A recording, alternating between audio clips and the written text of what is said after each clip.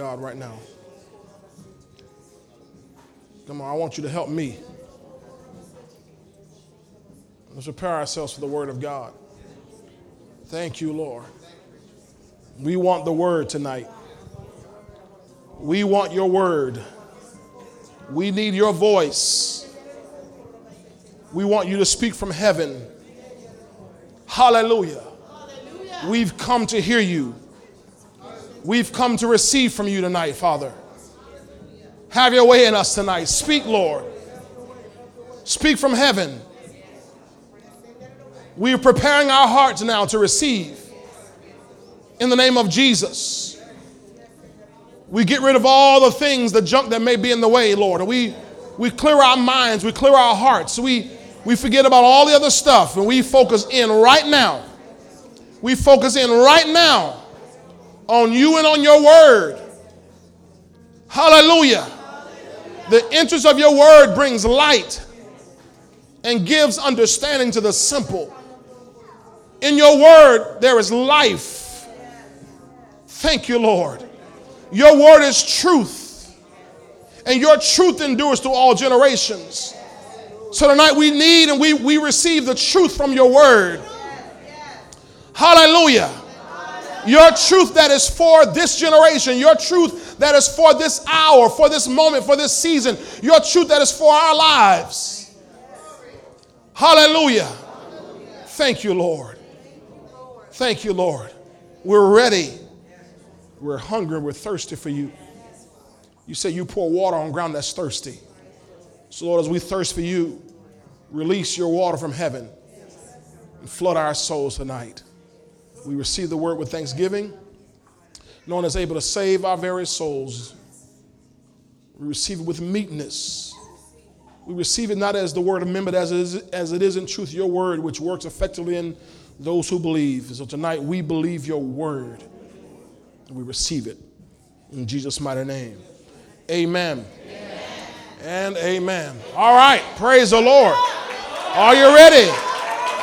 I said, are you ready? All right, open up Bibles to guess where? Psalm 46. Let's mess around in here a little bit more. Praise the Lord. Psalm 46. And we're going to read verses 4 through 7. Psalm 46, verses 4 through 7. Hallelujah. Y'all have it? Yes. All right, let's read together from the New King James Version. Ready? Read. There is a river whose streams shall make glad the city of God, the holy place of the tabernacle of the Most High. God is in the midst of her. She shall not be moved. God shall help her just at the break of dawn. The nations raged. The kingdoms were moved. He uttered his voice. The earth melted. The Lord of hosts is with us. The God of Jacob is our refuge. Selah. Praise the Lord. Verse 5 says, God is in the midst of her. She shall not be moved. God shall help her just at the break of dawn. Tonight I want to teach on this subject. God will help you. God will help you. God will help you. That's simple, but it's good news. God will help you. You may be seated. Glory to God. God will help you.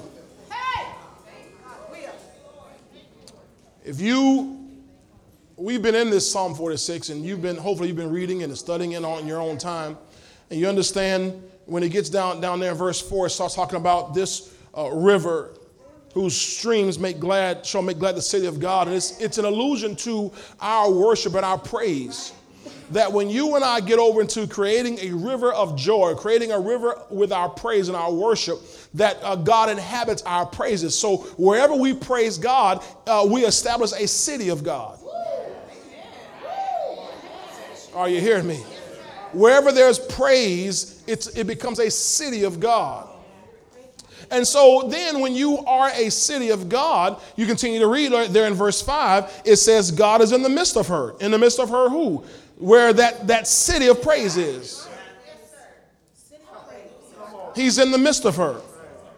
Then he says here, she shall not be moved. Glory to God.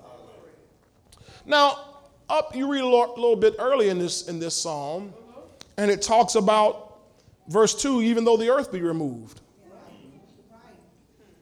and though the mountains be carried into the midst of the sea, though its waters roar and be troubled, though the mountains shake with its swelling.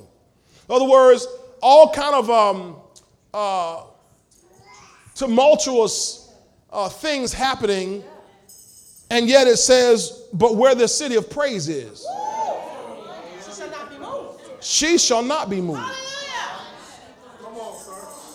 We used to sing this song growing up. I hear Dad say this all the time about the Methodist Church, the United Methodist Church, but we used to sing it in the Church of God in Christ.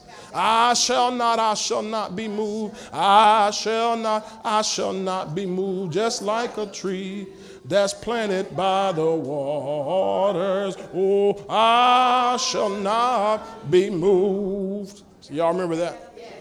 Yeah, see, they in this United Methodist Church, they probably sung it real slow. I shall not be moved.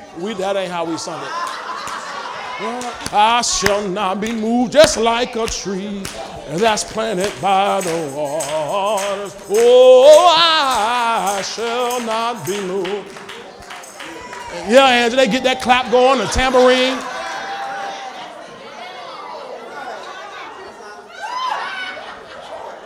And yet, what's interesting is you can find people moved all the time. Slightest little thing come along and they move. But wherever there is a city of God, which means it must be a place for a tabernacle of the Most High, which means it must be a temple of praise, then you shall not be moved. In other words, your praise grounds you. Your praise stabilizes you. Your praise gives you a firm footing and a firm foundation. Oh man, I don't know if y'all get it. I was thinking about this on Sunday, even going back to last Sunday. I don't know if we realize really how critical our praise is. That sometimes we kind of act like praise is just a service filler. Yeah, that's right. That's why people come to church after praise and worship. Well, I don't need all that. I just want to come and get the word. But don't understand that praise gives you a footing. In fact, we really have to change our mindset, because in my church experience, we always were taught that what praise does, praise prepares our hearts for the word. And that may have some validity to it. But the truth is, praise prepares the ground for God. It prepares the atmosphere for God. He is the word. He's the one that explains the word to you. It's his word. And revelation has to come from him. Are you hearing me? Now I'm just trying to ease y'all into this tonight. Point I'm making is here, that the psalmist makes here, that wherever you are, there's a place of praise. It says she will not be moved. You will not be moved. But it goes on to say, God shall help her just at the break of dawn. So God will help you. Now it says God shall help her. Now that's where you're in the city of praise. If you're a praiser, God will help you. Come on now. Because again, your praise allows him to visit. Your praise invites him to visit. And when he visits, he can help you. All right? Now, we're going to go somewhere tonight, so I need you all just stick with me, okay? Now, so how many of y'all know this is day 52? Yes. 52, right? We're in 90 days of prosperity and manifestation, things God is doing. Testimonies are coming in, and 52 days is not a long time but God doesn't need a long time to do things. Y'all remember in the book of Nehemiah, when they rebuilt the wall of Jerusalem, they built a wall, a border wall, in 52 days. And that's taking our government a long time to even just find out how to get the money for this thing here. They're not even building around the whole country. They're just building around one border. But they built a wall around the whole city of Jerusalem in 52 days. Glory to God. So we've been at this 52 days. How could they get, matter of fact, look at that Luke in Nehemiah 6 and verse 15. Nehemiah 6 and verse 15. Says, so the wall was finished on the 25th day of Elul in 52 days. So the border wall was finished in 52 days. Now, watch this, verse 16.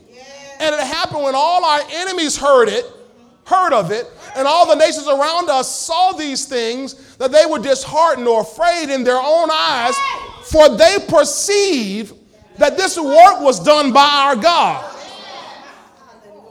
Now, why would they perceive that? Because this was a monumental event.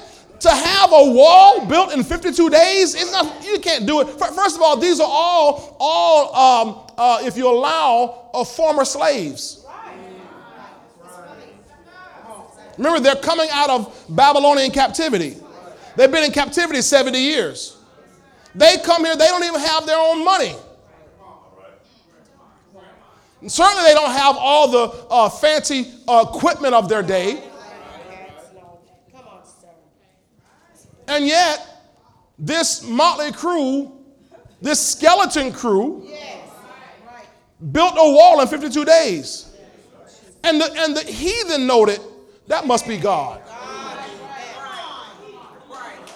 In other words, the whole point of this 90 days is for God to do something in your life that the heathen have to say, that must be God. Can y'all receive that? He wants to show out in your life to the point that your heathen friends, neighbors, cousins, and your family members know that God must be with you. God must have done that, because I know you. You could have done that yourself. All right? So we got 38 good days to go. All right, now, let's go back to Psalm 46. Let's get into this here. Because I got something I want to share tonight. Psalm 46. We saw here in verse 7, that's been our key scripture for the last few weeks here.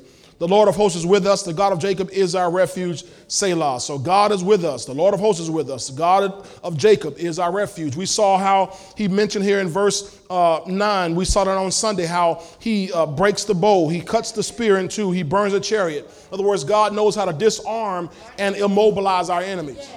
Right? And then we saw how in verse 10, God jumps into the conversation. Because whenever you're talking about God, he's going to jump in. All right? So verse 10, God says, be still and know that I am God. You implied be still and know that I am God. I will be exalted among the nations. I will be exalted in the earth. So I told you how in the Septuagint, it'll use the word relax. We went to put the Passion Translation up there for us, please, if you can. In the Passion Translation, it'll read a little differently. It'll say something to the fact that surrender your anxiety. Surrender your anxiety.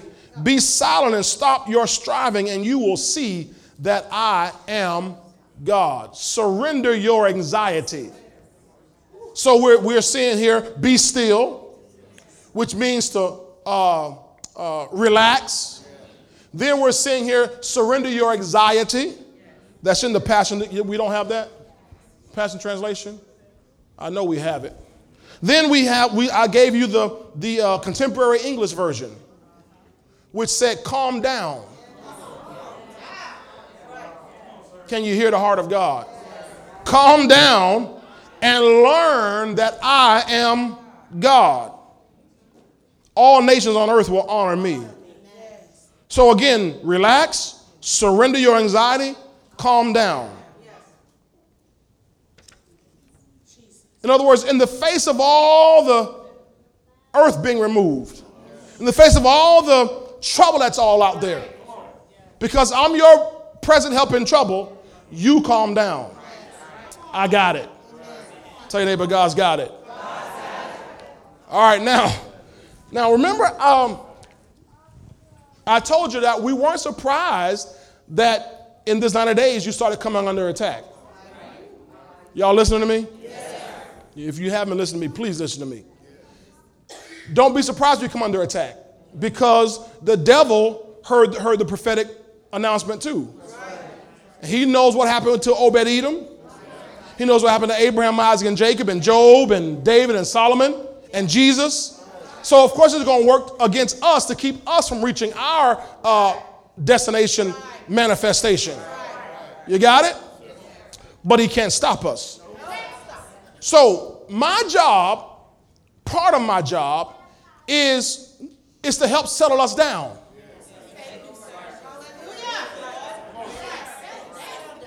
When I pray for you, I can sense, I can sense in the spirit when the people, oh man, y'all are up against some stuff. And I got to pray about that prayer. Lord, give them strength. Strengthen my brothers and sisters. Strengthen my sons, my daughters. Keep them in the Lord. Hallelujah. Because I got to settle you down. Because you're facing a battle. Now, I found out that that's part of my job. I want to show you this in the book of Deuteronomy. Can I go over there real quick? Deuteronomy chapter 20. This is prescribed by God. Deuteronomy 20 and verse 1. Let me know when you get there. Let me know when you get there by saying amen. Amen. All right. Deuteronomy 20 verse 1, we'll start there. It says, when you go out to battle against your enemies, anybody been finding yourself getting ready to go out into a battle? And see horses and chariots and people more numerous than you. So you're already outmanned, outsized, outgunned, outnumbered. He says, do not be afraid of them. For the Lord your God is with you. Thank you, Lord. Who brought you up from the land of Egypt. Now we're going to keep going here, verse 2. So it shall be when you are on the verge of battle that the priest, man.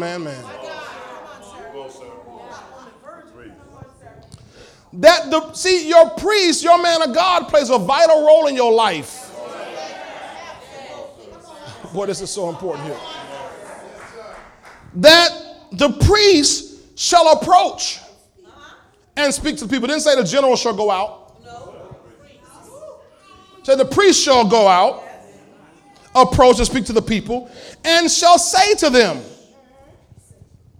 hear, O Israel, hear, O exceeding grace. Hear, O people of God. Today you are on the verge of battle with your enemies. Didn't Pastor tell us that? He sure did. Didn't Pastor give us fair warning? Yes, he did. He said you're on the verge of battle with your enemies. So watch what he has to say to you. Do not let your heart faint. Do not be afraid. And do not tremble or be terrified because of them. Don't be scared. Don't matter what you're going through. Don't be scared. Be not dismayed. Whatever betide you, God will. Any old school people in here? God will take care of you. Now watch what the priest says here. Verse 4. For the Lord your God is he who goes with you to fight for you against your enemies to save you. So the priest then, your man of God, makes a prophetic declaration over your life. You don't have to fear because God, your God, goes with you to fight for you and to save you.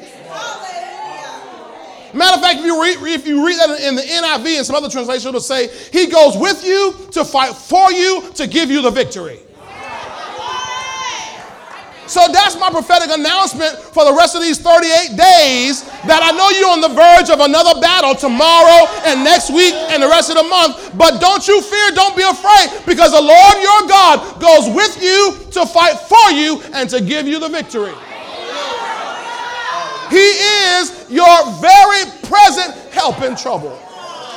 Tell your neighbor, God will help you.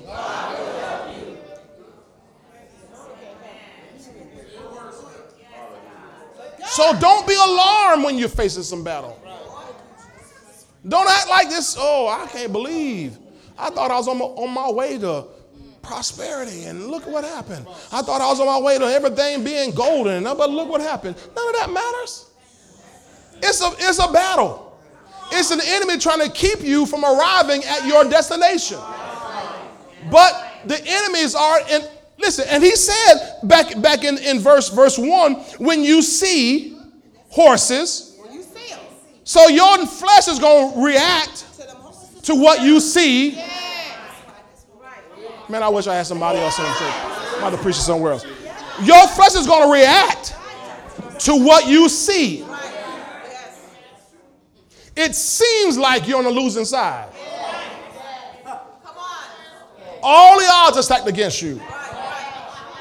Horses and chariots and people more numerous than you. Outgunned, outmatched, outsized, outnumbered.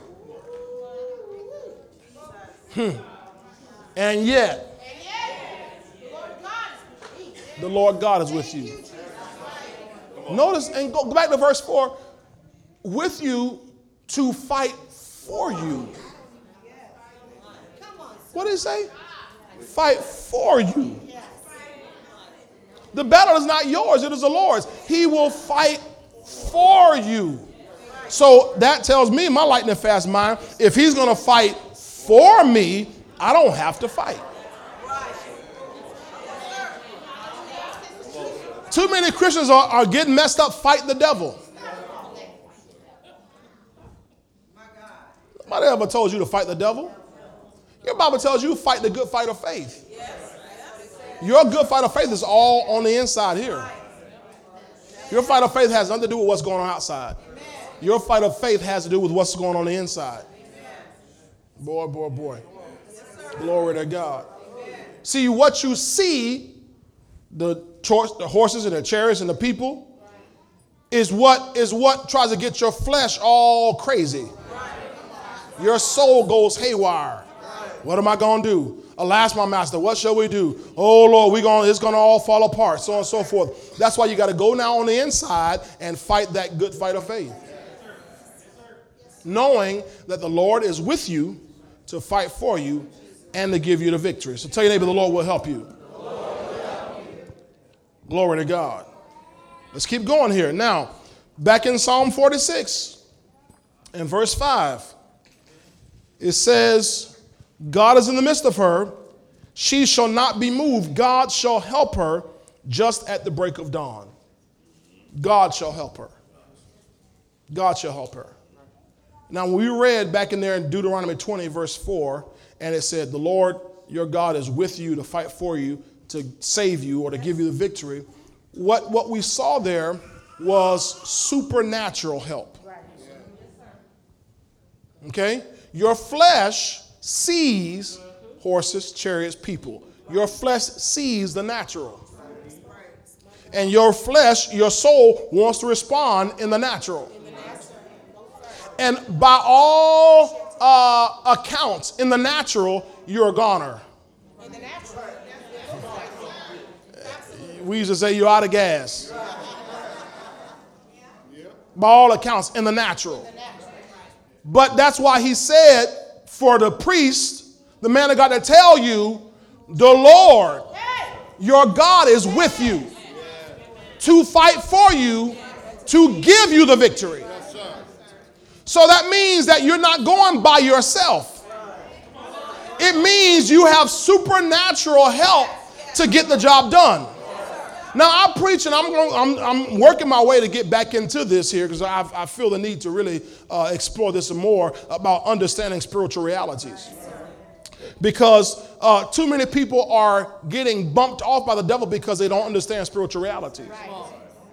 And they're allowing the slightest little wave capsize their boats. They freak out. You know, when you freak out, you don't even know how to do the natural right. I think about Peter all the time. When Jesus came up, he was walking on the water, and Peter said, Lord, if that's you, bid me to come. Right? And Jesus said, come. So Peter walked out on the water. He walked. He was operating in the supernatural because he saw Jesus. He saw something supernatural, and he engaged in the supernatural.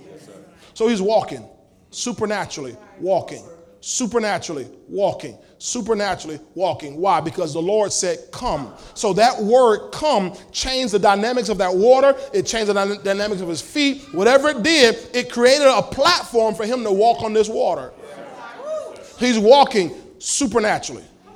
But all of a sudden, the Bible says that when he looked and he saw the waves boisterous, instead of now keeping his eyes on Jesus and walking on the assurance of that word, he goes now by what he sees. And when he went by what he saw, the Bible says he began to sink. And he is stretched out and said, Lord, save me, Lord, save me. Now, what's the problem with that? Peter, a fisherman, a deep sea fisherman, is a proficient swimmer. For when you read in John 21, the same thing, they looked out and see Jesus Christ on the shore, and Peter out in the deep looks and said, that's Jesus. The Bible says he girded his coat on him, jumped in the water, girded his coat, put on more clothes, and jumped in the sea and swam all the way to Jesus. So he's a proficient swimmer. But when he got seized by fear, he couldn't even figure out how to swim.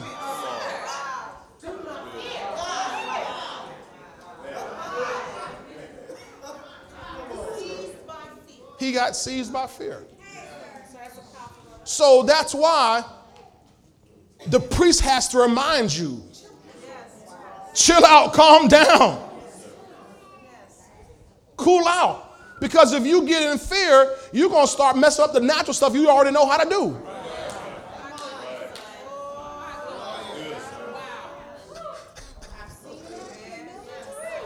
Oh, Lord, they don't turn the power off on the house. I don't have no lights. Well, light a candle. Oh, I forgot. I had candles. I forgot. I mean, you forgot just how to do this regular natural stuff.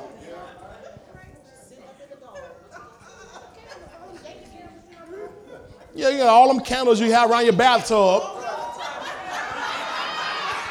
You ain't think to go use them candles for light. I forgot, that's right. I'm not thinking straight. That's right, you're not thinking straight. You've been seized by fear. Glory to God. But the Lord will help you. God will help you. Now, I want to get somewhere here tonight. Okay, now, so we have supernatural help. Everybody say we have supernatural help. Again, going back to Psalm 46, verse 5 says, God is in the midst of her. She shall not be moved. God shall help her just at the break of dawn, or at the dawn of the day. God shall help her. God shall help her. So God will help us. Now, I want to switch over to, please, the Voice translation. The Voice translation for Psalm 46 and verse 5. And let's read this. It says, the true God never sleeps and always resides in the city of joy.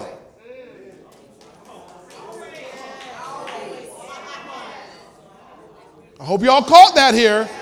Don't let your joy slip. I'm telling you. I told y'all this Sunday, it's no wonder that we're under, and I see an attack against our praise. And I don't just mean corporate, I'm talking about individually. Yeah, I can tell. I can tell because you're fluctuating too much. Your faces don't. If you're happy, you know your face will surely show it. So a lot of folk, the faces aren't showing that they're happy. A lot of folk, their faces not showing that they have joy. Why?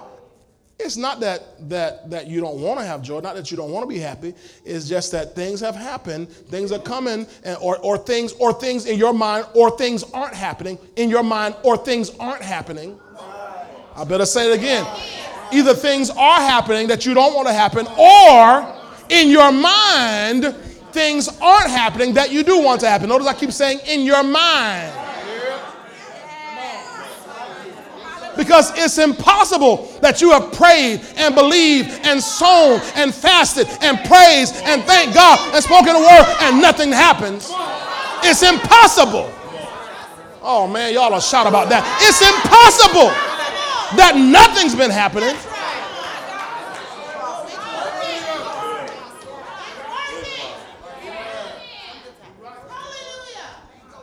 You couldn't have been praying like you prayed if you prayed. You couldn't have been fasting like you fasted, or giving like you're giving, or sown like you're sown, or believe like you believe, confess like you confess, or praise the way you began praising this year. And nothing happening? The devil is a liar. I said the devil is a liar. Tell that crackhead to shut up. He is a liar.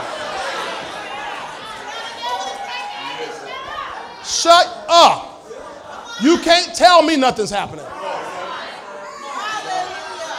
See, if you've been through this cycle, or as Dad calls a circle of faith before, you know something's happening.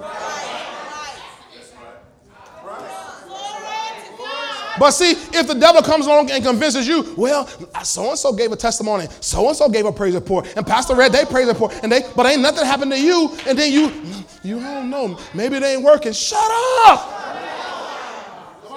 Curse those words. Something is happening. But everything happens first in the unseen realm. Before you see any evidence. Still a mango tree. Matter of fact, when you got a mango seed, it's a tree in that seed. There's a tree in that seed. Glory to God. That's right. So he always resides in the city of joy. He makes that city, unstoppable, unshakable. When that city of joy, awakes at dawn, the true God has already been at work. Thank you, Sister Anita. I'm glad somebody getting this here tonight. While you've been sleeping, he's been working already. While you've been sitting there just enjoying your night, he's already been working for you. I don't see him. It don't matter. You were asleep. That's why you didn't see him. He already been working. He's been working where you can't see him, where you can't detect it, he's been working. With God, nothing is impossible. Did you catch that? With God, nothing is impossible. It's impossible for God to do nothing. The very nature of God is that something's always happening. God, his name Jehovah really means the eternally existent one, which means he's always active. God is never inactive. Well, the seventh day he rested. You know what his rest looked like?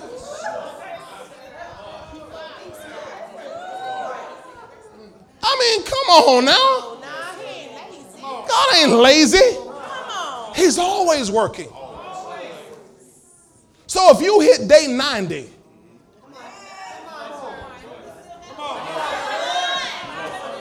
don't get to day 90 and say, well, I guess that was just nothing happened. Child, shut up, because it might be day 91 that bam, all of a sudden you get an explosion that changes your life forever. And what he was doing was taking the 90 days to develop your character to handle what was coming on day 91.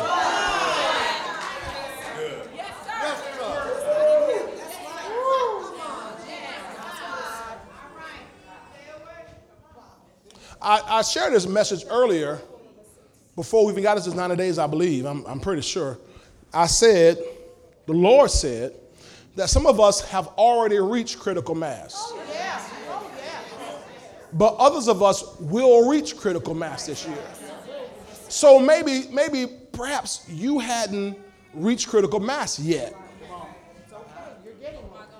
But it's okay. You are getting there. And the moment you hit it, tipping point, everything begins to flow. Boy. I got to keep going. I don't want to get stuck there. Because I want to show you a couple things here tonight. Hallelujah. So God, he's already working on your behalf. Tell your neighbor, God is already working on your behalf. The Bible says the eyes of the Lord go to and fro throughout the earth, looking to show himself strong on behalf of those whose hearts are loyal to him. Glory to God. You know, in the New Testament, when it says, eyes haven't seen, ears haven't heard, neither has entered the heart of man of things God has prepared for those who love him. That comes from the Old Testament in Isaiah, where it says, eyes haven't seen, ears haven't heard, a God such as this who acts on behalf of those who wait on him. That's where that's from. He acts on behalf. So God is acting on your behalf. And maybe some of you don't understand what that means. If you ever been in trouble and you have to go to court, then you don't want to talk. You want to let someone else who's proficient in that system speak on your behalf. Right? So God acts on our behalf, even when we don't know what he's doing. Glory to God. All right. Now, let me show you something here tonight. God will help you. Tonight I want to make sure you get is that you have access and the benefit of the supernatural on your side. You're not alone. There's more to you than you.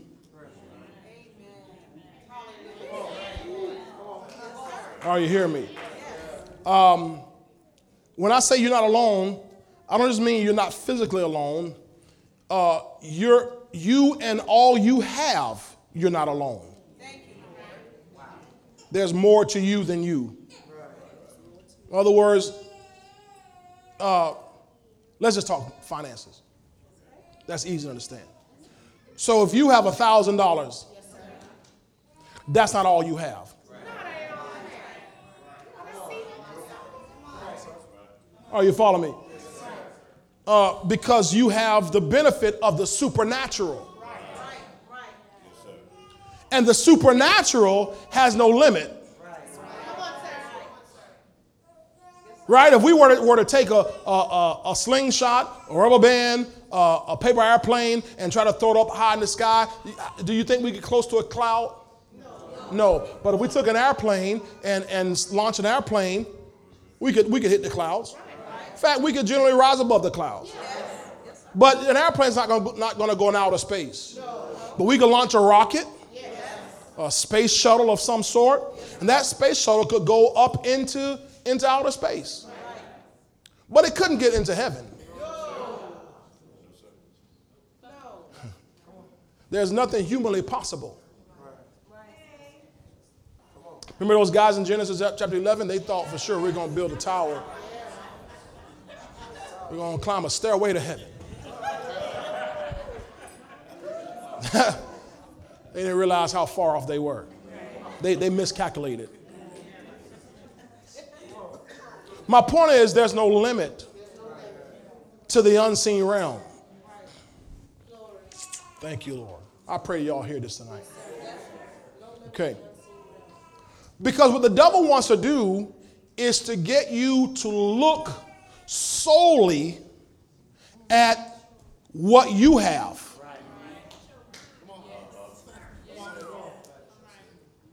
And I'm telling you, that's not even the way that God wants us to live. He wants you to look solely at what you can do. In other words, he wants to limit you to the natural and prevent you from peering over and operating in the supernatural. Because he knows that even he is limited to the natural. Huh? Y'all didn't say, y'all kind of like, He's limited to the natural. He's limited to the natural. He can't, now he acts in the spirit realm, but he can't use anything but what's in the natural. Come on, right? Glory to God. All he has is a fiery furnace. All he has is a lion's den. All he has is a prison. He has to use the natural. And yet in every one of those situations, God busted out of the natural with the supernatural. Okay, now I want to share something with you here, so we can get crunk on this here tonight. All right, everybody say, God will help you. What I say? Okay, don't forget that. How many of y'all need some help in some area of your life? All right, Mike, okay, we're unanimous? Okay, good. Well, a couple people didn't have their hands up. They're good. Okay. But I need help. Because there are some things that I desire. Not need, but desire. Some things even that I want to do that are beyond my natural ability, beyond my financial ability, beyond my physical ability. You got it? But God will help me. Okay. Now, I asked Brother Kirkland to forward this to me. We had a question come through on, we broadcast this message. We're live streaming right now to YouTube. We're live streaming to Roku. We're live streaming to Apple TV. We're live streaming to Facebook. We're live streaming all over the world, right? So we had a question that came in. Was that this past weekend? Okay. It's good. It's a very good question. Okay. All right, they moved ahead of me. Well, let me speed up then. They're like, get on with it, Pop. All right.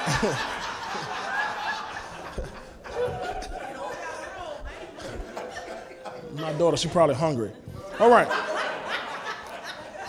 Well, I don't need to read this. So the question was, listen to this. How do you get out of debt when your paycheck barely pays the necessities?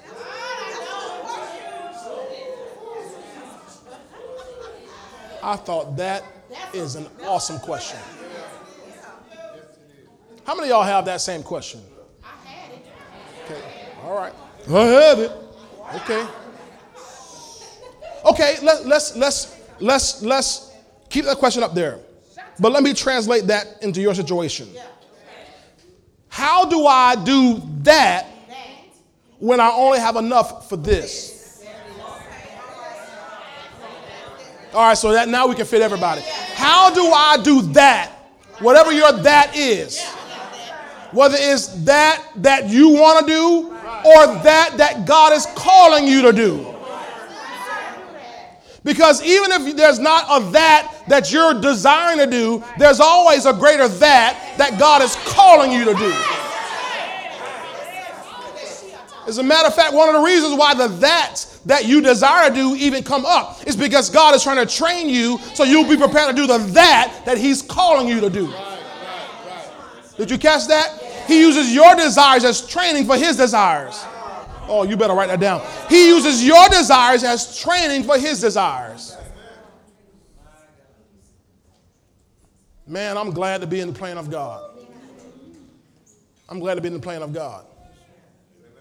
So how do I do that when I only have enough to do this? In other words, what I can do now, that's all I can see.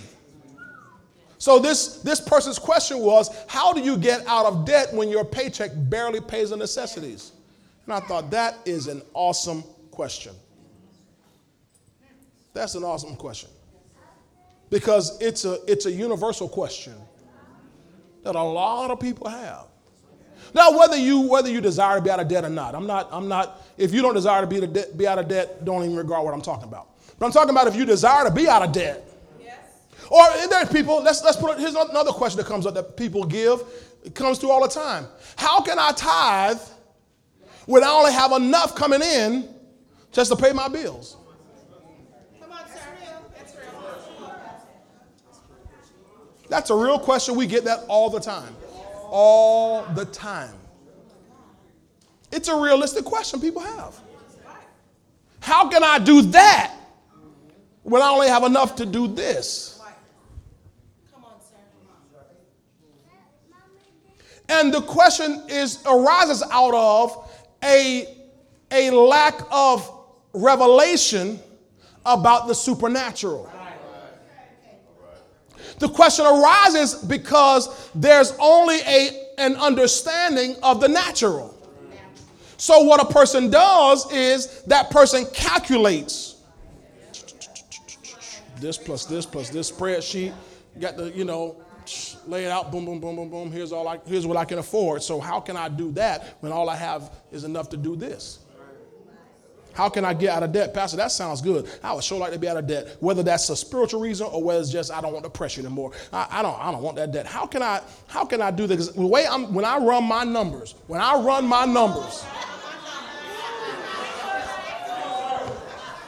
I can't see it. And ladies and gentlemen, here's the truth. Satan wants to make sure you can't see it. And here's the truth. It might be a reality in your life at the current moment that it just ain't there. You don't have to have the amen me on that one. You don't have to wave your hand. You don't have to go all crazy. But I know it applies to a lot of folk. In-house and watching online, obviously. People watching online, they want to know, how can I do that, what you're talking about? I like it. It sounds good, Reb. But I can't see how to do that. I understand. I'm not picking on anybody. Trust me. When I saw that question, or it was shared with me rather, I thought, wow, that is a really good question. One worth us talking about. So here's my answer in a nutshell. God will help you.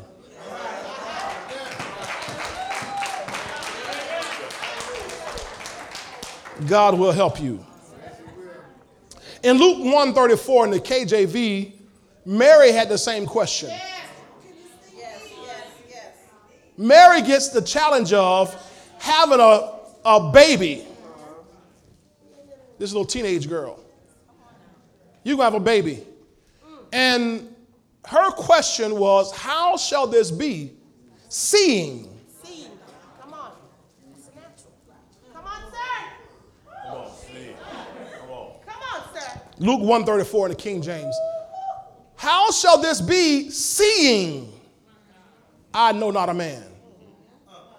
Now, the request is, or the prophetic word is, you're going to have a baby. And her question is the same as this question. How can I do that when all I have is enough for this? Now she had a man, but I don't know a man. When she said, I know not a man. Now she knew a man. But she didn't know.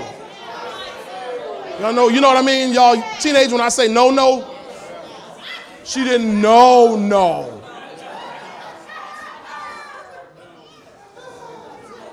She knew him pretty well enough to agree to marry him. But they had not known each other. Like there are things that she didn't really know about him and he didn't really know about her. Now they've talked, they've been, communicating and learning about each other, but there are some things they have not yet discovered about each other.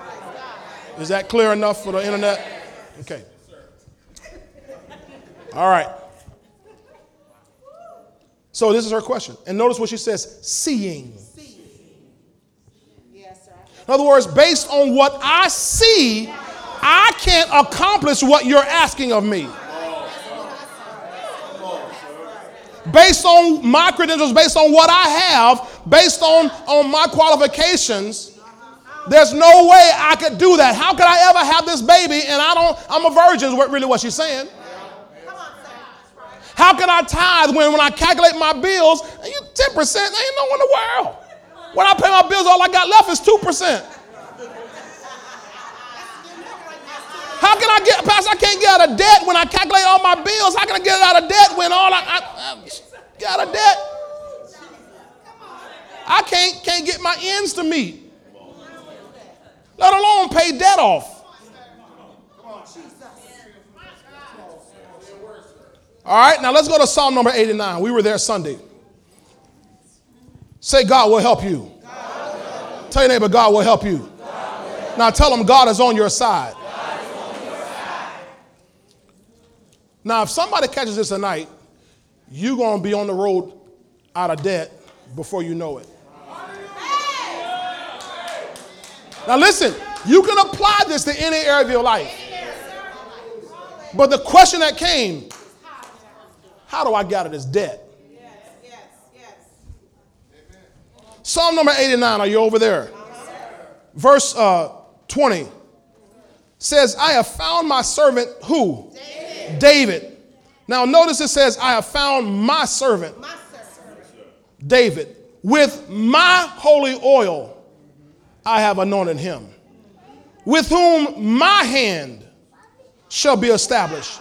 Also my arm shall strengthen. Notice he is imposing upon, he's imposing himself on David. Matter of fact, we say it literally this way. He's superimposing himself on David. He is going over and above David. He said, I'm about to go above David's natural ability. I'm about to go over and above David's own strength. He said, my hand shall be established. My arm shall strengthen him. Now, David's a tough guy. I mean, he's fought a lion and a bear before, but no, I'm talking about my arm. When God says, I put my arm, I'm going to strengthen you with my arm, that means you get my strength. Glory to God. You ever had somebody try to open up a jar and they couldn't get it and they passed on, hey, can you do this? And they normally didn't get somebody who looked weaker than them. Normally found somebody who looked like they were a little bit more muscular, a little more strength. My arm shall strengthen him. Do you see this? Verse 22, the enemy shall not outwit him, nor the son of wickedness afflict him. I'm going to come back to that. Y'all know that. I will. Oh, man, are y'all seeing this? This is a beat down like I've ever heard one. He said, I will. I'm going to beat down his foes. Now we're talking about come out of debt here, right? Oh, my God. God said, when I come on your side, when you let me in, David was a praiser and a worshiper. When you let me in, I'm going to beat your foes down for you. I know you can't afford it. I know you're working 40 hours and plus 20 hours and you still can't afford it. But if you get on my side and let me come in here and help you, I will beat your foes down for you. I have the ability to beat your debt down.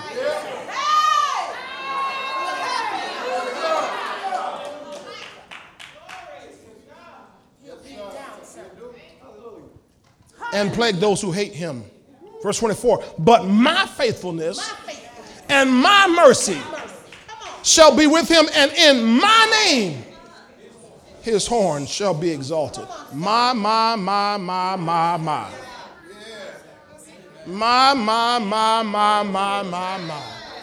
Somebody say, my. God is superimposing himself on David's situation, on David's life. And if you will allow God, he will superimpose himself.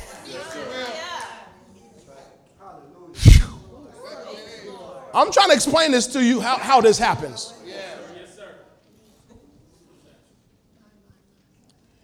In other words, God says, I'm going to go beyond your budget. Your budget is nice. We're going to work with that. But I'm going to accelerate your budget.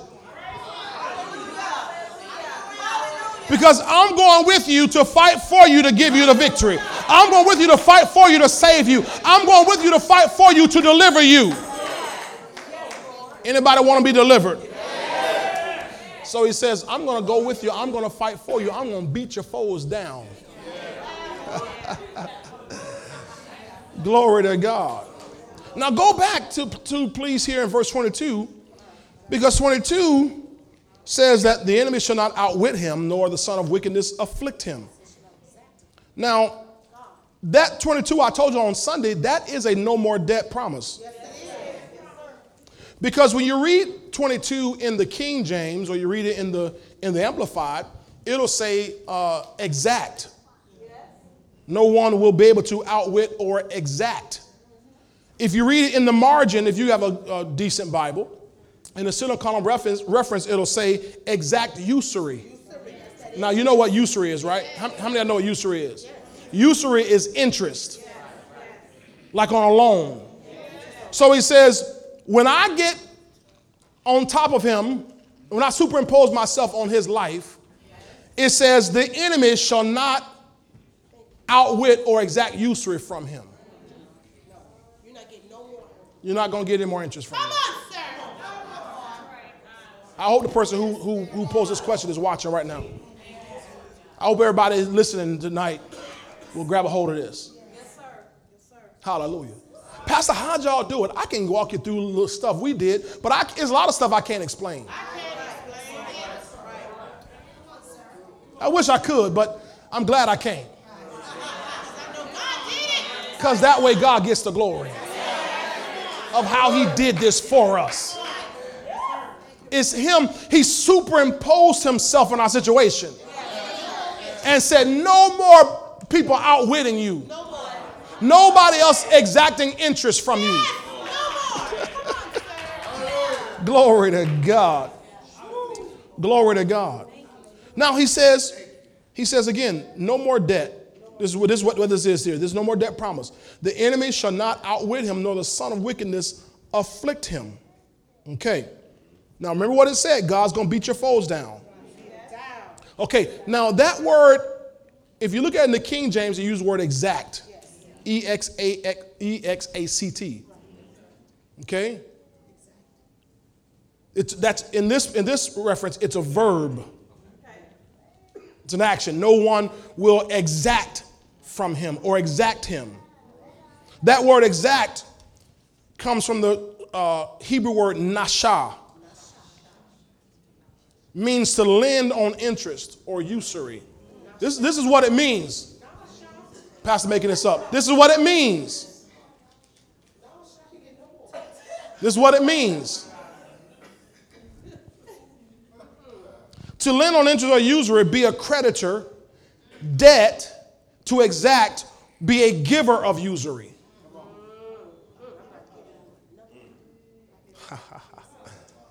Glory to God.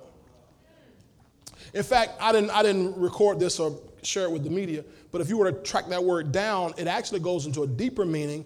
That word nashah, it's taken from another word which literally means to dun, D-U-N, as a creditor duns. Dun literally means to demand repayment.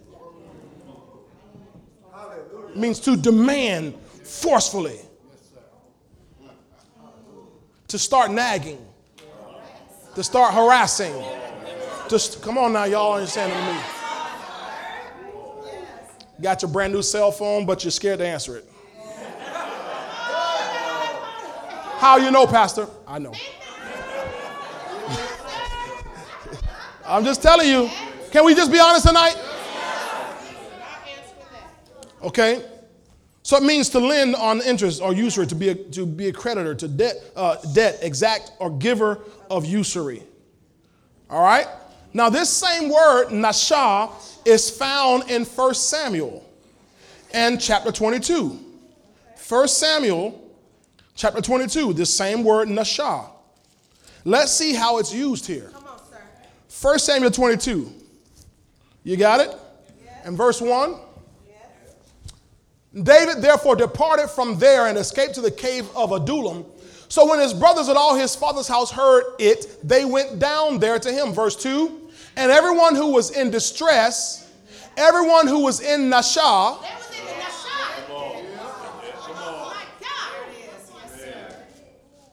and everyone who was discontented gathered to him.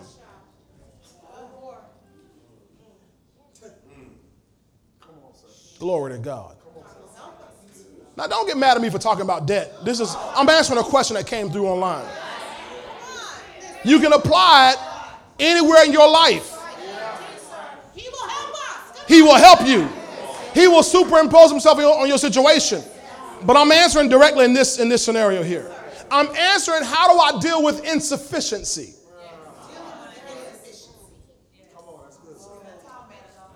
You can be debt free and be still in an insufficiency. When you're debt free, just zero. So he says, everyone who was in distress. Now that word distress, you track that word, and it points to that person who's being harassed by a creditor. Everyone who was in debt, and everyone who was discontented gathered to him, so he became captain over them, and there were about 400 men with him. Y'all hear me tonight? Yes. Now notice, who gathered to him? Who gathered to him? They were distressed, debt, and discontented. That's the same group of people. These are all financial issues. These weren't guys that having marital problems and said we need to go and join David. This wasn't because, I was just diagnosed with cancer, so I'm going to go join David. That's not what this is. These are all money issues. So they joined David. So I want you to hear this here. David becomes a captain over them. Now remember what we read in Psalm 89. God's word about David was, he'll never ever be in debt. Ever again. So these guys who are in debt come to him.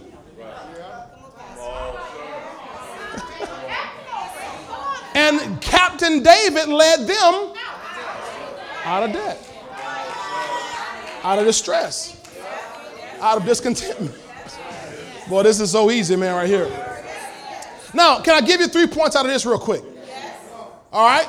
Write them down or just listen and you can catch these later on. Point number 1, for supernatural debt freedom, you must come to the end of yourself. For supernatural debt freedom, you must come to the end of yourself. Supernatural. Not talking about natural. You can do it naturally. Many people have done it naturally. Christians aren't the only people who come out of debt. There are non-Christians, there are heathens who hate God and come out of debt. Happens all the time. But it's not done miraculously. It's just done naturally. They calculate, they budget, they save, they work 3 jobs, they only eat ramen noodles during the week. I'm not doing that, sir. Come on. Y'all don't mind ramen noodles every day except Sunday, right? Yeah. Throw a few Cheetos in there. A few Vienna sausage in there. None of y'all know nothing about that goulash back there.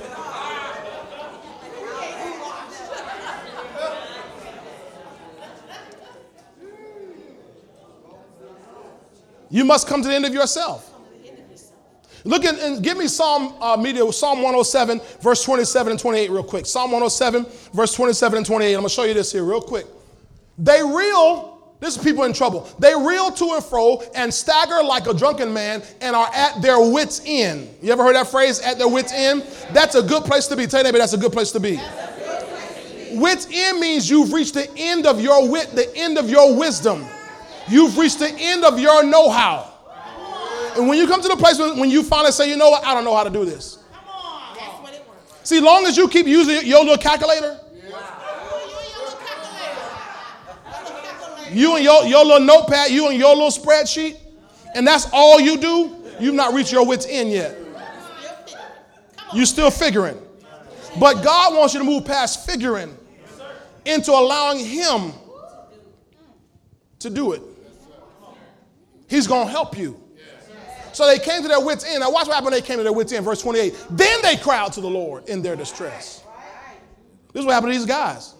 They cried to the Lord in their distress, and he brings them, in their trouble rather, and he brings them out of their distresses. So that's what happened to these guys. They came to their wit's end, and they came out of their distresses, okay? All right, number 2. We're back in Psalm 8, in 1 Samuel 22. This is good here. I'm not going to finish, but I'm going to try to get as far as I can here. Number 2, for supernatural debt freedom, you must be properly connected to a debt-free captain.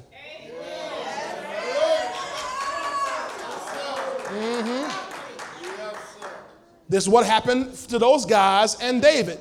David, God had already made a word, given a word over his life. Nobody will ever exact usury from him ever again. He's never going to be in debt ever again. And these guys connected with him, and they all became debt free. You know the story later on when David gave his offering for the temple, about $5 billion in today's money. Those guys came along, gave their billion. Here, I got my billion. Here, I got my. In other words, God made all those guys rich. Because they were properly connected to a debt-free captain. So I say this unapologetically. Thank God he brought your pastors out first. Let me say this. We weren't necessarily first. Other people came out before us too. But they're not your captain. So he had to bring your captains out. And then as you're properly connected, like you are, and then he brings you out. So the same supernatural anointing of increase increases you, and something called the anointing of decrease. Thank you for the anointing of decrease. You ever heard of the anointing of decrease? It's him going and beating your foes down. Beat them down, Lord. Beat salad makes stupid. Glory to God. That's why so many of you have already reported about debts being eliminated. All of a sudden, bargains, they just offer you settlements. You know what? We'll take pennies on the dollar. Yeah, that's right. It's the anointing of decrease. You didn't get a raise. He just reduced what you owe. They both work at the same time. I'll take it. Number 3, last one on this one right here. For supernatural debt freedom, we already said you must come to the end of yourself. You must be properly connected to a debt-free captain. Number 3, you must abandon religion and embrace kingdom. You must abandon religion and embrace kingdom. Now remember when they went to David, they made David captain over them. Now these guys, now who's the king at that time? Saul. Saul is religion.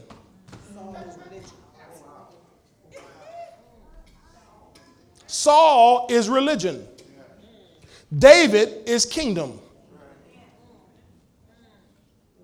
Everything about Saul typifies religion. He moved ahead of God. He created his own religious way of doing things. Wouldn't wait on Samuel the prophet. He's religion. David is kingdom. Heart after God. Man after God's own heart. Pursuing God. Worshiper and a praiser. Now, if you're back in 1 Samuel 22, I want you to look at verse 6. Y'all tired already? I can quit here. It's 9 o'clock. I'll quit. Let me finish this out. Just finish this last point. The rest I'll save for another church. All right, verse 20, 1 Samuel 22. I just want to know if I got people who want to be helped, I'll help you now. I'm already debt free, man. I can go home and just keep being debt free. And again, you don't have to be. You can stay in debt. It's not going to bother me in the least bit. You're going to go to heaven. You're going to, God's just going to keep on blessing you and taking. I mean, that's fine. That's not going to bother me one bit. I'm just saying, if you want to be. If you want to be. If you want to be. Deke ain't nothing like it, is it? Ain't nothing like it. Ain't nothing like it. 1 Samuel 22, verse 6. Now watch. When religion heard that kingdom, and the men who were with kingdom had been discovered, they're down in the cave. Now, religion was staying in Gibeah under a tamarisk tree in Ramah with his spear in his hand. He ain't fighting. He just got a spear in his hand. Form of godliness, denying the power thereof. And all his servants standing about him. This is what religion does. They all just stand around. Aren't we beautiful? Aren't we great? Nobody's fighting. Verse 7. Then religion said to his servants who stood about him, "Hear now, you Benjamites, you religious people along with me. Will the son of Jesse," who's the son of Jesse he's talking about? David. Will that kingdom God give every one of you fields and vineyards and make you all captains of thousands and captains of hundreds? Now he's saying is no. He said, you better stick with me because David can't prosper you. This is what he's saying. He said, I'm the king. I'm established religion. This is the way. Do what we tell you to do. Because that kingdom stuff can't really offer you what I can offer you. Stay in our normal, we're going to go to church for an hour and we're going to just sing 2 songs and 30-minute message. All hail the power of Jesus' name, let angels prostrate fall. And we're going to just be religious. Never see the works of God. Never see the power of God. Never see the move of God. And let people stay, allow this, don't get mad. Let people stay in the bondage of debt. I didn't say the sin of debt, the bondage of debt. It's the bondage of debt. The bondage of lack. Lack is not sin, but it's bondage. It reduces you. Okay, kingdom. Everybody say kingdom. Kingdom implies dominion. In a kingdom, dominion. You got it? Now, if the borrower is servant to the lender, he cannot possibly be in dominion. So what debt does, it reduces you from dominion to servitude. My God, sir, I'll testify. Notice Saul spoke to his servants. David spoke to his officers. These men didn't become David's servants. They made him a captain. We saw ourselves as one unit. That's the problem with debt. Are you understanding that?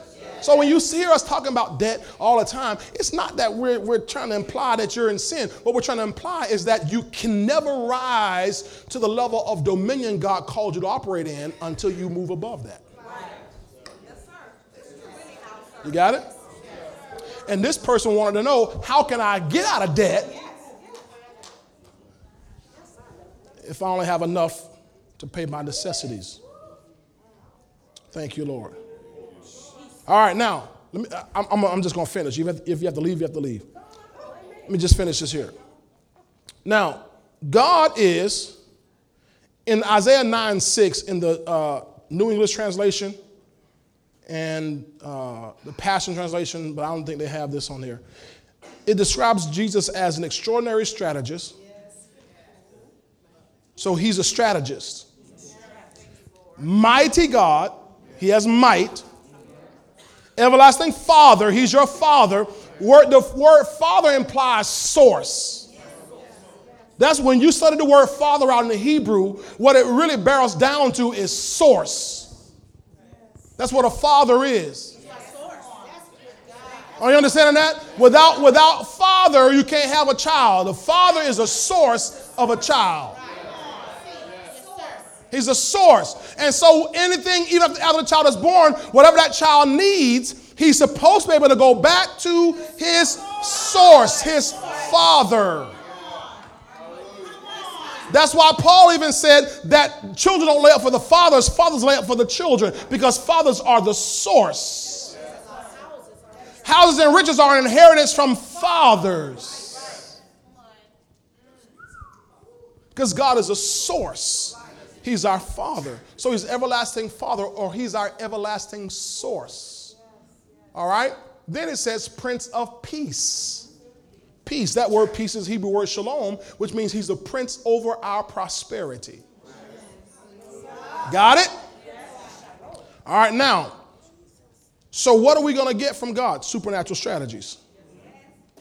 Supernatural strategies. All right. Go to 1 Kings 17.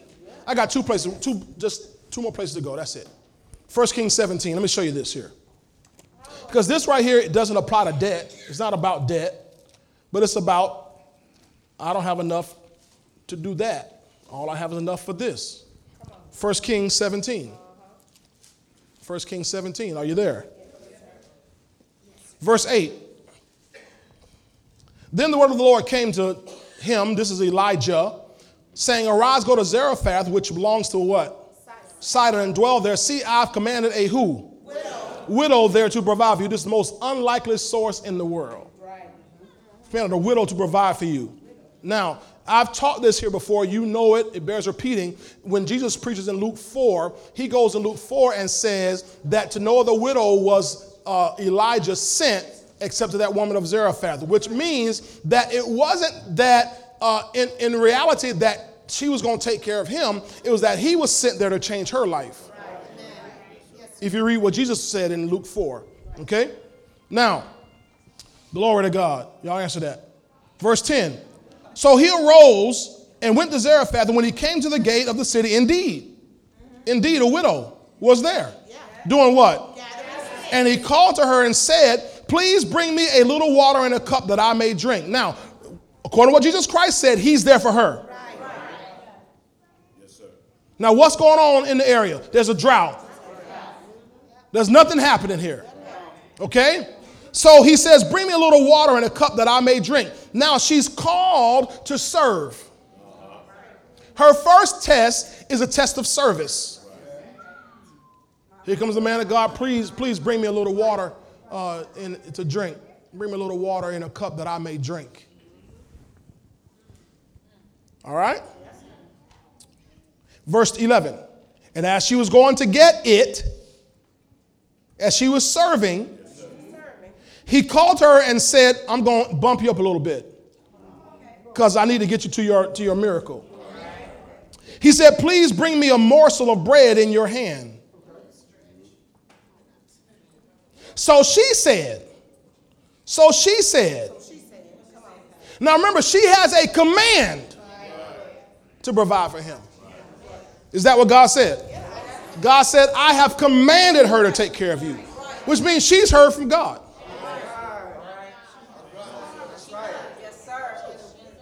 She had a word from God. Commanded her to take care of him. Now, notice this command comes at the least convenient time of her life.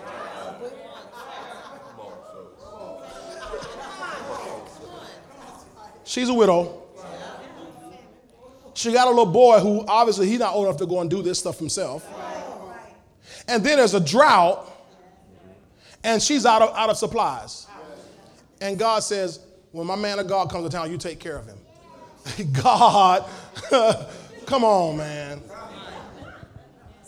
I mean, why didn't he do it at a time when she had it going on? He does it at a time when she's least likely to have what she needs to actually do what he calls her to do. Why? Because he's going to do something through her and in her life that's going to get him the glory and change her life. Because the question is, how do I do this if I don't have enough? How do I do that when all I have is enough for this? Now watch what happens here. When he asks for the bread, she said, verse 12, as the Lord your God lives, I do not have bread. He's asking for bread. She said, I don't have any bread. I want a tithe, but I don't have any bread. I want to get out of debt, but I don't have enough. I want to give to the roof, but I don't have enough. Only a handful of flour in a bin and a little oil in a jar. That's all I have. That's all I have, man of God. You're putting pressure on me. She said, and see, she wants him to drop down to the natural. He's trying to raise her to the supernatural. She wants to drop him down to the natural. And see, I can't tell you how many people have told me about, pastors, yeah, I want to tithe, I want to give, I want to do this, but see, praise the Lord. What do you want me to say? I'm just telling you what God says. I can't drop down to your budget. God's trying to get a miracle to you, and you want me to keep seeing your budget. You want me to keep seeing, well, here's all I have. I ain't asked for that.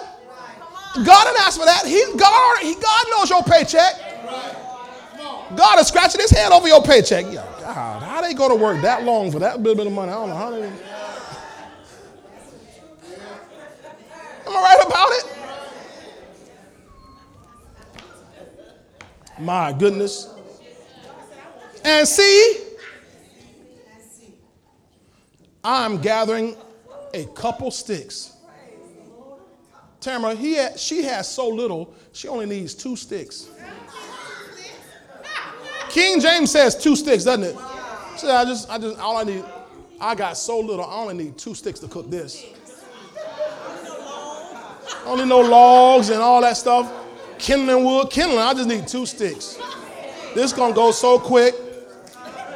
I'm going to make just 2 biscuits and we going to. She said that I may go in and prepare it for myself and my son, that we may eat it and die. And Elijah, the pulpit pimp,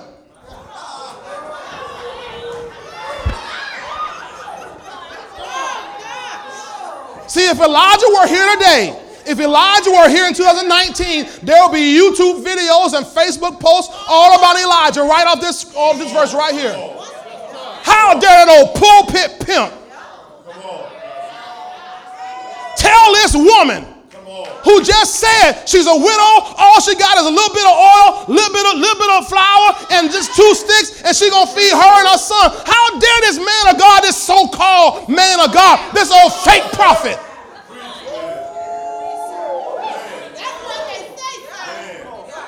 He old false prophet pulpit pimp. Gonna tell this woman, this old poor old woman. He said, go and make me a small cake from it first. He gonna take food right out of her, and she already told him. They have a whole book written about Elijah. Pulpit pimp. Prosperity pimp. Don't listen to them prosperity preachers. All they're trying to do is get your money. He gonna ask this woman for her last.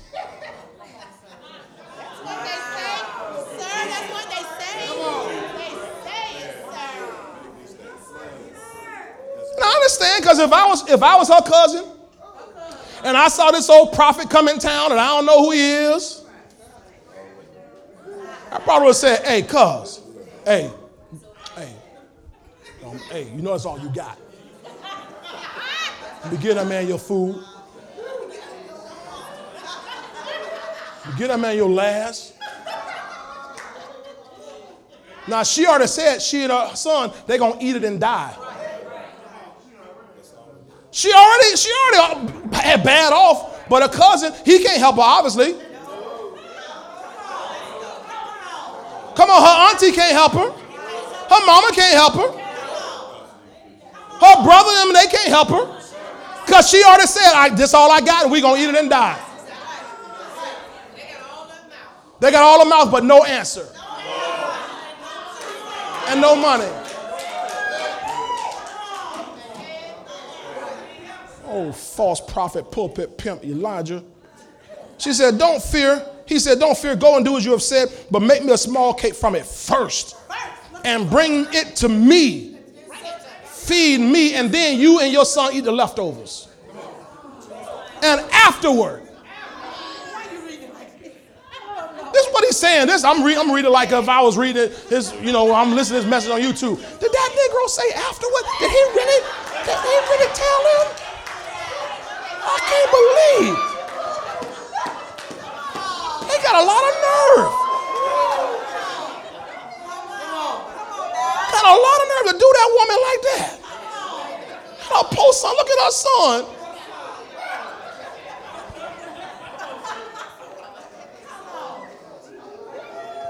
He said, and then after make something for yourself and your son. So he knew about her son.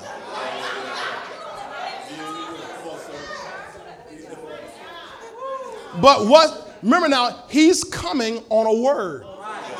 He's operating on a word. He's operating with the knowledge that he has some supernatural help. And he's trying to connect her to this supernatural help.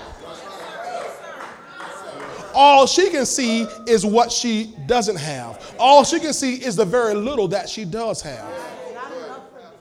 Not enough for this. I don't have enough for that, Elijah. I only have enough for this, and barely enough for this, because this is our last little bit. We're going to eat this last little meal, and we're going to die. We're going to die. So what happens? He says, for thus says the Lord, God of Israel, the bin of flour shall not be used up, nor shall the jar of oil run dry until the day the Lord sends rain on the earth. So here's your prophetic word. Now it's decision time. Now it's decision time, Sister Angie. It's decision time. She just heard what he said. So she's got to now juxtapose what she heard with what she sees. What she heard with what she sees. What the man of God said with what her belly says and what her cupboards say. It's decision time. It's the same decision we make every week, every day. When God's giving you an instruction. The first thing the devil want to do is make us start. Let me calculate first. Let me calculate before. I don't know. This is all I got. Do not fear. I don't know, boy. It's close to the first one. Do not fear. Well, that light bill, boy, is kind of heavy this week.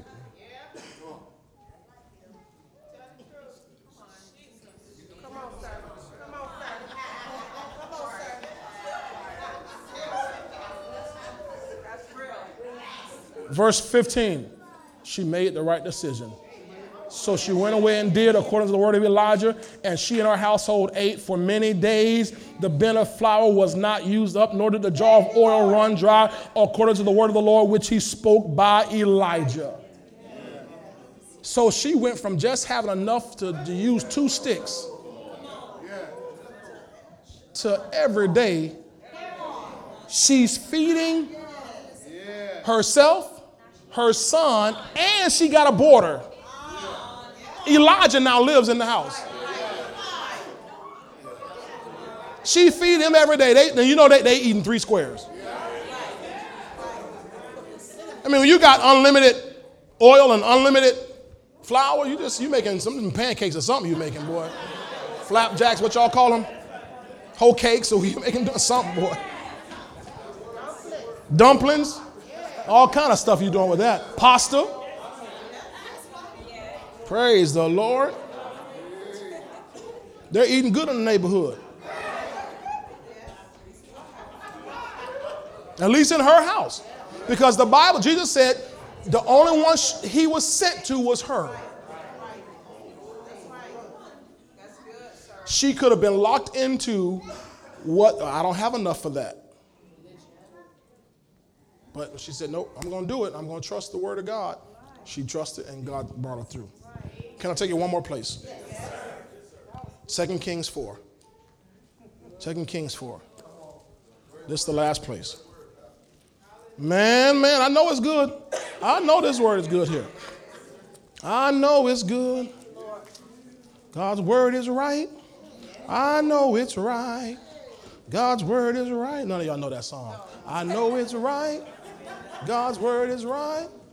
Y'all know that? God's word is right. I know God's word is right. I'm gonna take y'all Kojic. I'm gonna go Kojic on y'all one Sunday. God's word is right. I know it's right. God's word is right. God knows. You don't even know that one, boy. I know God's word is right. Are you in 2 Kings 4? Deacon Gershon, you don't remember that song either? Okay, thank you. Thank you. No, I didn't make that up. Oh, they probably did make it up on the spot, but we repeated it a whole lot of times. All right, 2 Kings 4, you there? Let's go verse 1. Let's finish this out here. I want you to see God will help you. 2 Kings 4, verse 1. A certain woman of the wives of the sons of the prophets cried out to Elisha. Now, Elisha is Elijah's protege. Elisha took over for Elijah's ministry. Okay? So the same spirit that was on Elijah, and Elijah is now on Elisha. All right, so this woman, the wives of the prophets, cried out to Elijah saying, your servant, my husband, is dead. That makes her a widow. Okay, she's a widow. She's a widow. And you know that your servant feared the Lord. Got it? Now, her husband was one of the servants of the prophets. Okay, sons of the prophets who served. But look at the scenario here, verse 4. This is going to answer this person's question online and answer your question. And the creditor is coming. This is bad. This isn't just a notice in the mail. This is seizure. We were at a restaurant yesterday. Was that yesterday? Somewhere we were. And we looked in this restaurant windows, and they had these seizure stickers on their notices. Like they about to shut this. It's a restaurant you really like, Kirkland. Yeah, they about to take all their stuff. I'm like, boy, how they gonna seize? Man, all this stuff. But this is what's happening here. They're in deep debt. And there is no bankruptcy court in that day. The creditor is coming to take up my 2 sons to be his slaves. I wish you could go back in the book of Leviticus and read about the law on that. Boy, that's serious. So Elisha, well, let's look at this part. Notice again about the woman. She said her husband feared the Lord.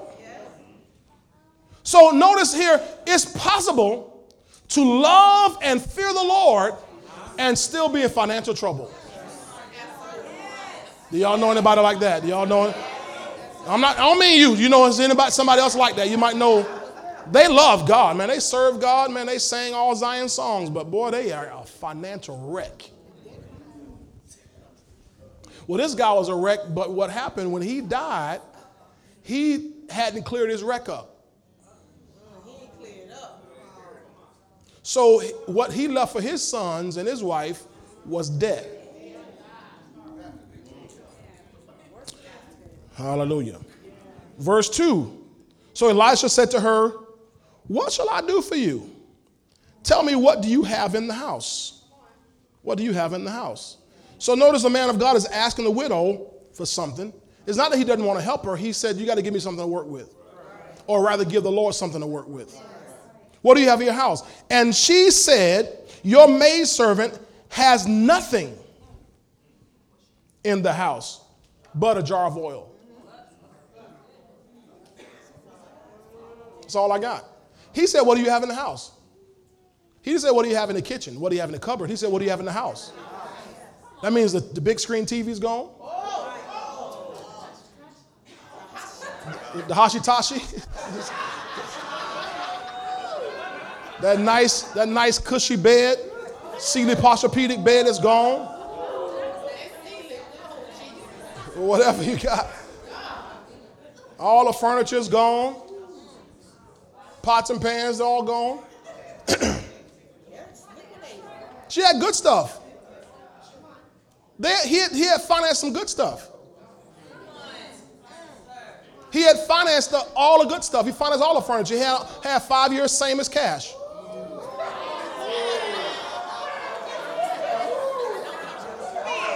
Five years, no interest. How you know? Because the first thing that the creditors came and took was the stuff. She said, now we down, only thing I have left is just a jar of oil. They've already repossessed the bed. They've already repossessed the TV, already repossessed all the furniture, already repossessed all the jewelry. He had financed a wedding ring, everything.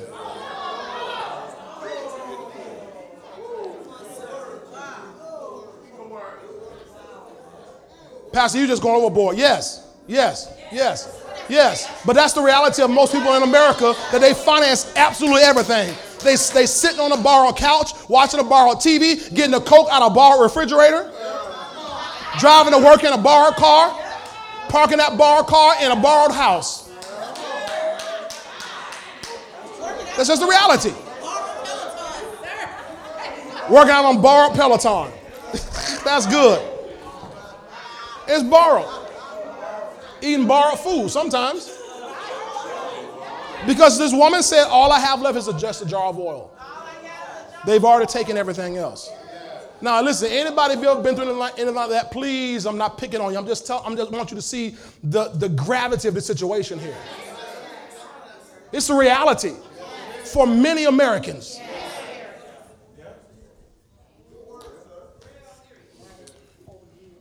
And she said, all I have is a jar of oil. Remember, she sees her little. She identifies with her lack. So notice verse 3. Then he said, the man of God says, go borrow vessels from everywhere. Borrow? That's how we in this mess, cuz. Borrow. Well, see, Pastor, ain't nothing wrong with borrowing, because even the prophets, they borrowed that axe. Remember that axe fell into the water? It was borrowed. There's a difference, ladies and gentlemen, between consumable and non-consumable. When you borrow money, you consume it. But to borrow vessels, you don't consume the vessel. I can give that vessel right back to you. I can give that axe right back to you. That's a non-consumable. So don't get all trying to get religious on me and justify. That's what she's going to do. She's going to take these pots right back. Full. So he said, go borrow vessels from everywhere, from all your neighbors, empty vessels. Do not gather a few. So the man of God is giving her an abundant expectation. You're in real debt. He knows the gravity of this debt. How much? He probably asked her, how much you owe these people? Oh Lord, okay. Hey, go borrow a lot of vessels. This ain't no weekend job, little thing you can go work, drive Uber for a couple of days, and no, you can't. You need some serious money, right? So he says, go borrow vessels. Don't gather a few. Then he says, and when you have come in, now watch the strategy. When you've come in, you shall shut the door behind you and your sons and pour it, that's the oil, into all those vessels and set aside the full ones. Now watch this miracle increase on this oil. So she went from him and shut the door behind her and her sons, who brought the vessels to her, and she poured it out. So here she goes, man. She's seeing. She's got this little jar, right? This little, she said, a jar of oil, but she's borrowed vessels. So she look at this vessel. She takes this jar, little jar, and pours this little jar into this vessel, and the vessel, it fills up. She's like, what the what? What's happening? God is helping her. The supernatural has been superimposed upon her natural. She's doing the natural. She's doing what she's been instructed to do. But once she follows the instructions, now the supernatural has got on top of her natural. So she pours that thing out and it fills up. She says, hey, bring another one. Son brings another one. She pours, starts pouring, and it fills up. She says, oh my God. Look in there. Hey, bring another one. And they just kept pouring and kept pouring and kept pouring. And watch what it says happen. He says, and she poured out. Verse 6. Now it came to pass when the vessels, implied all, were full, that she said to her son, hey, bring another one of them vessels. This is good. We're going to be rich. And he said to her, there is not another vessel.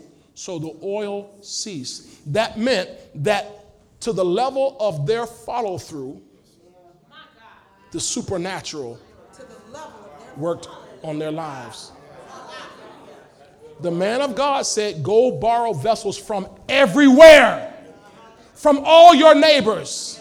If I'm them, I'm going to Tampa, I'm going to Gulfport, I'm going to Bradenton, I'm going to Sarasota, I'm going to Rabonia, I'm going to Palmetto, I'm going to Pinellas Park, I'm going to Kansas City. I'm going all up in them. I don't care nothing about y'all being racist and redneck. I just need your vessel.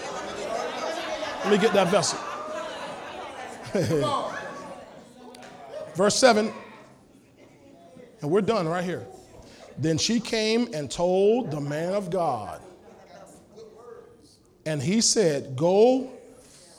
Here's the further instruction. Sell the oil. Go buy yourself a car. Sell the oil. Go down there to International Mall. You can really spruce yourself up now, girl.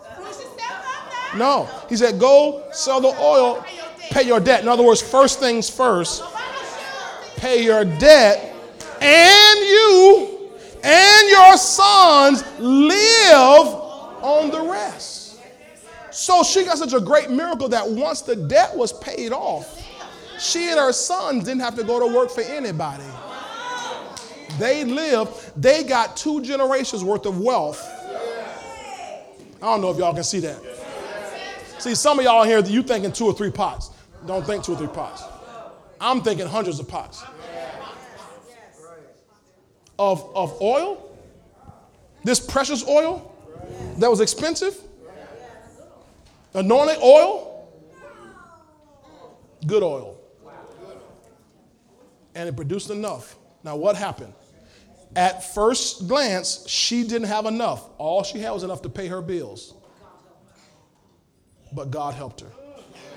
And this is what I'm trying to explain to you, the people of God, those of you here, those who watch online, those who watch this message 5 years from now, that it doesn't matter how little you have. It doesn't matter if you only have enough to pay your bills or enough just to get by. It has nothing to do with it.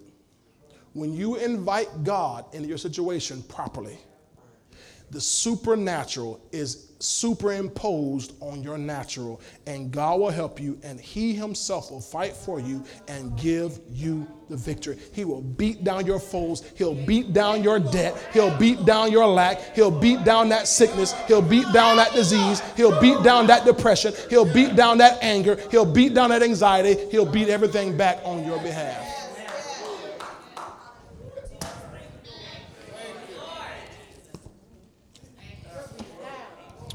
All right. How do you get out of debt when your paycheck barely pays the necessities? God will help you. Period, point blank. In that order. Y'all agree with that? Jump on your feet. Let me dismiss you. My goodness. Pastor, I already knew that. You never heard it like that. You never heard it like that. You busy budgeting. You got your master plan. You got your pretty little calculator and your 3 sharpened pencils. And 3 colors and highlighters. You got all your stuff all done. That's great. That's cute. We did the same thing. We laid everything out. That's a start. But you've got to count on the supernatural. Because he's the one who accelerates things in your life. Amen. I hope everybody receives that. Take it to heart and move. And I pray that the person who sent that question in hears this, and all those who are in the same situation hear it, move on it, act on it, and watch God do for you what he's done for me. I can't explain no better than that. This do for you what he's done for me, what he's done for my family. what he's done for our church. Some of y'all been with us since the beginning. Y'all know ain't nowhere in the world we should be out of debt by now. Nowhere in the world we should be out of debt by now. You know ain't nowhere in the world. When we had hundreds, we were deep in debt. Couldn't pay any bills, and we were fully loaded with all kind of. We had people everywhere, man. We had people all everywhere.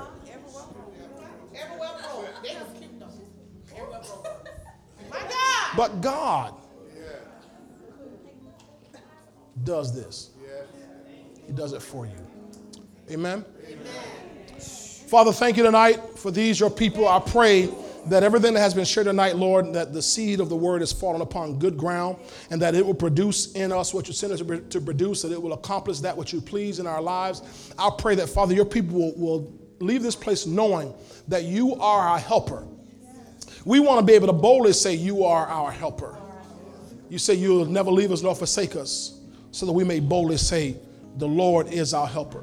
Tonight I pray that each person, Lord, would make room for the supernatural, make room for the anointing in their lives, and that God will not limit ourselves to what we have and what we can see, but release you to do only what you can do in us, through us, and for us. I speak and agree for debt freedom in this house, that all those who have that desire, that God, you'll move swiftly in their lives. You can do it this year before this year is out. You can do it in the next 38 days. There's no limit to you, Lord. One instruction from you can deliver us totally out of debt. I pray for those, Father, tonight who have lack or insufficiency in another area of their lives. That God, you'll provide supernaturally for them. You can give one instruction, Lord, that will bring them in so much business that they'll have more and more business than they can sign up, Lord, at one time. You can do that. You can place a hunger and a thirst in other people for what you've placed on the inside of these, your people. You can make people want what's inside of us. God, so I thank you that you are the one who works with us and works for us and fights for us to give us the victory. Now I pray that as we leave from this place tonight, that your people walk out empowered, living in the kingdom, walking in the blessing, walking and living in the fullness of God. Bless our homes, bless our families, bless everything that pertains to us. Let us find nothing amiss when we return to our homes. Let us enjoy wonderful days at work and at school, wherever we're going, Lord, on tomorrow. And I pray, Father, you bring us back this Sunday without the loss of one. We will continue to honor you, praise you, and give you all the glory, we pray. In Jesus' mighty name. If you agree, shout amen. And God bless you. We love you. Go out and bless the Lord. Go out and enjoy the Lord and be a blessing.